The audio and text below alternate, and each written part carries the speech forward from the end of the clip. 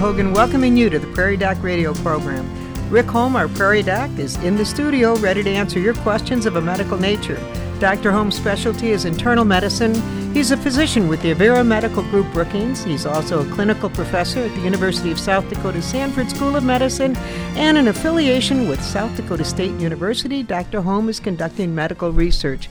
Good morning, Dr. Holm. It's a surprise for me to have you here. We discussed this last night by text. For any of our regular listeners, last week you heard Dr. Holm discuss what he's been dealing with since October. He had a diagnosis of cancer in October.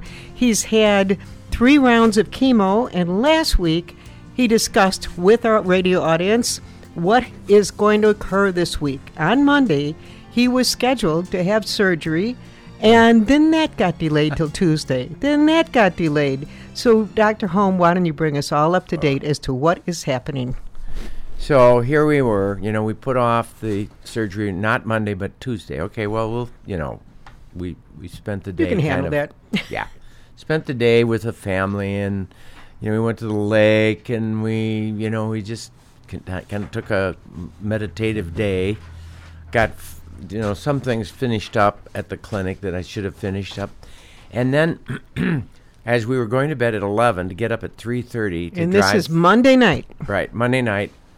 The surgeon called me and said, I'm re-looking and reviewing and rethinking this, and it looks like there's a single liver artery, not 2 that you usually have. You usually have 2 arteries. You have 1 single artery, and that means that if that artery is messed with, then you lose your blood supply to your liver and you die, unless you get a liver transplant. So that's a dangerous scenario. Oh, by the way, it's coming off an artery that makes it so that it's close to the pancreas. It's going through the pancreas, in fact. And so that if you just did a resection of the head of the pancreas with your anatomy, there's a 9% chance that it will bleed out, and or it will kill the liver. So that we just it's a more complicated picture than your usual picture for pancreatic or Whipple procedures. You don't do anything the simple way, do you, Rick? No, got to be complicated. Okay. So sorry, you're not going to go to surgery tomorrow. I'm going to call the Mayo Clinic and see if we can get that done. So he called the Mayo Clinic. I have a friend who is a Mayo Clinic doctor, internist, that worked through what's called the American College of Physicians, this organization. I called him. He also greased the skids a little bit, I think, and called, but I think it was just the surgeon that called this interesting case, and they love interesting cases at the Mayo. And Great to be loved by the Mayo. Yeah. Okay. Great reassurance. So you have a surgeon who now is ready to take your case, but it's in Rochester, Minnesota. Right, and it will be tomorrow that I will see him after repeat blood work, and then my guess is it will be another, it's either going to be he'll take me to surgery next week, or he's going to give me more chemo, or this time radiation in that area. I don't know what he's going to do. The idea is that they like what this is. They have been doing, my surgeon directed the oncologist to give me pre-surgery chemo called neoadjuvant chemotherapy, and so shrink the tumor with this chemotherapy before the surgery, so you have a better chance of being able to resect it. And apparently the Mayo is all excited about that as well. Okay. And so, but that may delay it another month, who knows, or more. You'd be more excited if you knew. It is so hard when you have something, you're ready to do it, and you can't proceed. But yet, you have to really admire your surgeon in Sioux Falls for catching this, for recognizing the dangers, and was more than happy to recommend going to Mayo, and that's where you are at this point. When your surgeon refers you, I've sent a ton of stuff to the Mayo or to Sioux Falls when it's something that it's not going to provide the best care that you can give here. I mean, and I have kept people here when I know that it's going to provide the best care, better than at Mayo, better than at Sioux Falls, because you've got one guy watching over you. You've got, I know the limits of my my talents and or the capacity of our hospital. And so there's times when it's better that they stay home for a lot of reasons. But also there's a time to send them. And that's what he did. This is what happened. Mm-hmm. Well, we're going to take our first break. We're happy to have you listening. We'll be back right after these words.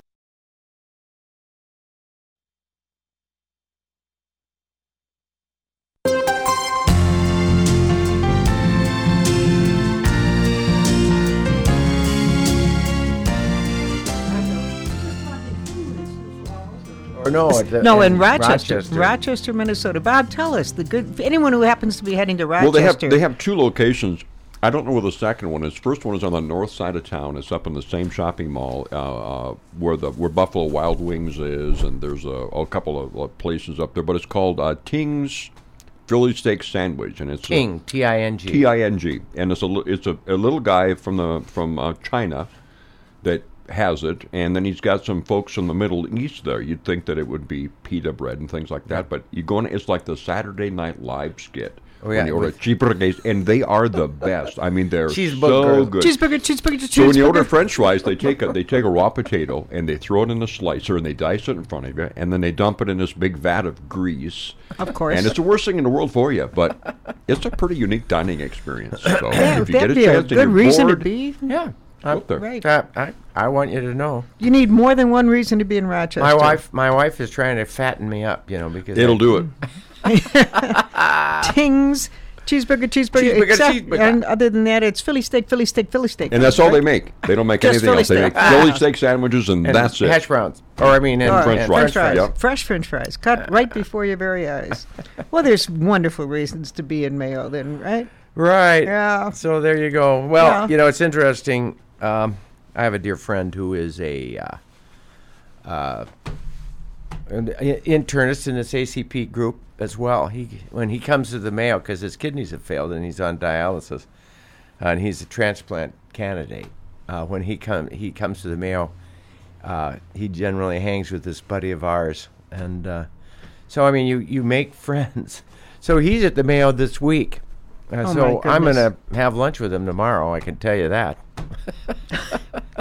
Well, Rick, wherever you go, you make friends. Even if you didn't have a friend before you got there, you will have one after one day there. I know that. Oh, boy. Well, we wish you all the best. Thank you. I know the people listening may have some medical questions other than having to do with cancer. Well, I've got some issues. You do? Medical issues. What issues do you have in mind? Well, I'm working on the first chapter. I've got the second chapter, the 8th chapter, and I've got the first chapter and the third chapter all done. Chapter the first of what? Chapter of what? It's called The Fourth Season. And it's about the fourth season of your life. Good name for it. I like that. The fourth season. Mm-hmm. Yeah. Fourth season of your life. And you're writing a book right now, and you've been working on a number of chapters. So now you're on chapter number 1? 12 chapters. I've got all of the chapters really kind of outlined. I've got essays that fit all of the points that I'm making. I'm just kind of reforming the words in a way that make it flow and make the point. So today I've been working on the story of the woman who had a scooter chair. I knew that she was capable of doing more than what she was doing, and she's not a big, heavy lady, and she's not terribly disabled, but she'd had a heart attack, and she thought, well, if I've had a heart attack, I need someone to, I like the idea of riding around on a scooter chair. And I said, this is not good news. I will not write a prescription for you. You need to be up and walking. You don't need to be sitting in a chair. A chair is the new cigarette smoking. Well, you mentioned that a couple of weeks ago. So, just sitting around is not good for you. So I said, no, don't do it. This is not a good idea. I'm not going to write a prescription for one, that's for sure. And about 2 weeks later, she called me and said, I bought my own. I found a used one, and I'm good. I'll be just fine. And about 6 months later, the family called me and said, our mother has become so profoundly weak and so disabled. We can't. Something's wrong, and we think it's the chair. And I said, I think it is too. But let me see her. So I saw her, I examined her, I looked at all of her lab, the whole 9 yards, and I think it was the chair. So we took the chair away. The family did. I didn't. I just said, yes, I agree with you. Take that chair, that dang chair away. So in about a year later, she was back almost to where she was before. But it was remarkable how profoundly harmful just a chair can be. And that was the aha to me. And just the corollary is true, don't you think? The value of being up and moving and shaking and getting out of that chair and doing things. And, you know, there are people who are thin and healthy and active, and they're not exercising. They're active. Going all the time. They're just going. I can't, I've sensed that there are a lot of us are organized enough where we don't need to go. There's no place to go. And so I have found that if I commit myself to 45 minutes of vigorous exercise 3 days a week and a mile walk the other days, that I will gain greatly from it. And it has been a wonderful thing in my life. Will it guarantee you won't get pancreatic cancer? I guess not. Guess not. But the major reason to do it has not to do with just the fact that you're going to live longer. Chances are you will live longer, and certainly it will help you avoid the danger of that scooter chair. It's not just living longer; it's the quality of the years you live. That's the reason to do it. Right. It just makes you feel better. My 94-year-old patient who's in my research group says, I can't understand why people don't exercise every day. It just makes you feel so good. Well, you feel better afterwards. You really do. Now, we know what the weather's like today. It's miserable out. It's cold. Yesterday, about blew away. I had a scarf around my neck, lost it twice. I had to grab it. I thought it would stay on. It wouldn't stay on. Today, I don't think the wind's quite as bad, but the temp is colder. If somebody's inside, they're living on their own, they're not going to go outside unless you would never recommend that they go outside. No. What exercise can they do just in their home, just walking around the rooms, or what do you suggest? I think the major thing to do is to get up off that chair and be active and doing something. I think just walking in around the kitchen and working on something or other will do things. If you can just do the things that you need to do. Clean up that back hallway. You know what I mean? It's find something to do. Find something to do and get sitting. up off your duff and get moving. Yep. Yeah. If you feel like, okay, I've been active long enough, I am going to sit down for a while. Okay, that's okay. But if you just sit in that chair all day long, you're going to fall in the way of that man who became extremely disabled by a scooter chair. Something like 20%, by the way, of the population is disabled. That's a large percentage. It's amazing, the percentage of people who are disabled, and much of that can be related to inactivity-induced pain. One of the biggest problems we have with chronic pain is that it is enhanced by sitting in that daggone chair. Boy, that's tough. You're in pain, so you sit, and because you're sitting, you have more pain. Not a good deal. So even if you're in pain, get up and move. We've had one caller with a question, and we're going to get to that caller's question right after this break. Welcome back to Prairie Doc Radio. I'm Joan Hogan. In the studio with me is Dr. Rick Holm, who is supposed to have had surgery on Monday, but it has been delayed a few times with some complications, and he will be heading to Mayo Clinic tomorrow, and hopefully they will schedule this surgery sooner so we can get that cancer out of your body. Right? I just want to get it over with. I know. My surgeon says to me, Rick, don't push. If they want to do something and delay it a bit and do this and do that and do radiation, say yes.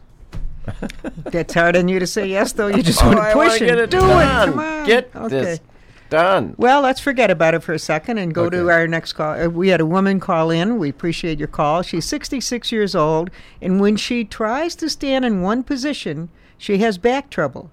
But she can walk fine. No pain when she's walking. What do you think is going on? Well, I think the mere fact that it doesn't hurt when she's walking tells us that it is probably a muscle spasm, muscle reaction. It might be triggered by a nerve that's crunched by a spinal stenosis or by an arthritic thing. But I think the fact that it is better when she moves tells us that it's one of those things that you can help by moving. And that the first thing that I thought of when I heard the story is stretch, stretch, stretch. We just finished a 3-month treatment for 70-year-old people. We gave both groups. We divided it into 2 groups. They were 70 or older. We divided it into 2 groups, equal women and men in each group, equal ages in each group. And then we, one group, the blue group, got walking every day, and the other group got exercises every day. And both groups got dietary education. And so long and the short of the dietary education was eat less and eat a balanced diet with whole, less processed food. That was it. You can say that a million times, but that was it. The exerciser group was the intervention. And the intervention was stretching, as well as strengthening, as well as balance exercise, which was amazing because we had the most, oh my gosh, I could tell right away my balance was better. And then the last group was a hopping exercise. If you hop, you get better to be able to catch yourself if you're falling. If you hop, it makes your bones stronger. So there were 4 components. One was the stretching, which is what I'm thinking this lady or this person needs for that pain that hurts when you're standing but you're not moving. But the second is the strengthening. The third one is the balance, and the fourth is the hopping. And so here's what I would recommend for the person, wherever that discomfort might be. I would stretch that area probably 3 times a day in a 4-second to 8-second stretch, back, stretch. Now, I can see what you're doing. You're going back and forth. If she's standing and her back is sore, are you saying she should lean forward? Or how do you stretch that? I would find the area that, she can tell you where it is. It's right there. Right there. I can feel it stretching when I'm doing this. Oh, okay. So she should try to find out what it is that hurts when she stretches. Find that area and gently stretch it. Don't overstretch it. Don't make it hurt. Just make it stretch. It. And okay. Make it, and start easy, go slow.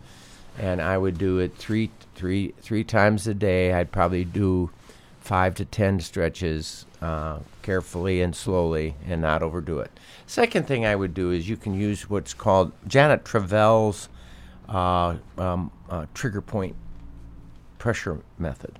That was, Janet Travell was a physiologist and the doctor of President Kennedy. Oh, okay. Who had back pain.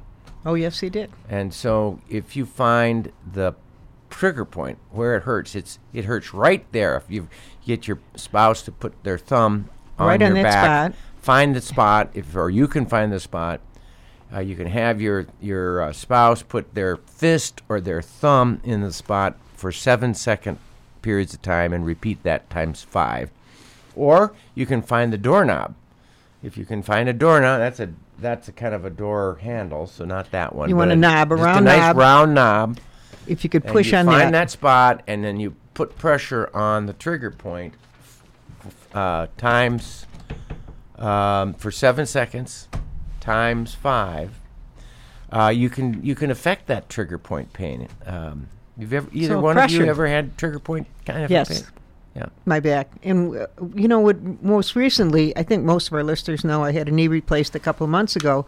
My back would hurt a bit. And my physical therapist, Chuck, who we know at the clinic, said, Joan, here's one exercise. If you lie down and you just pull your knee up to the opposite shoulder. I said, how is that going to help my back? Just trust me. And if if you're prone on the bed, whatever, and pull that knee up to the opposite shoulder, then do the other knee and do both of them a couple of times. Just pull them up. You stand up, and it helps your back. Yeah. I have no idea why it works, but it works. It's stretching that point. I wish I'd been given that exercise 40 years ago. Yeah. I mean, I've just often had a pain right there in my back, and that's the best exercise I've had.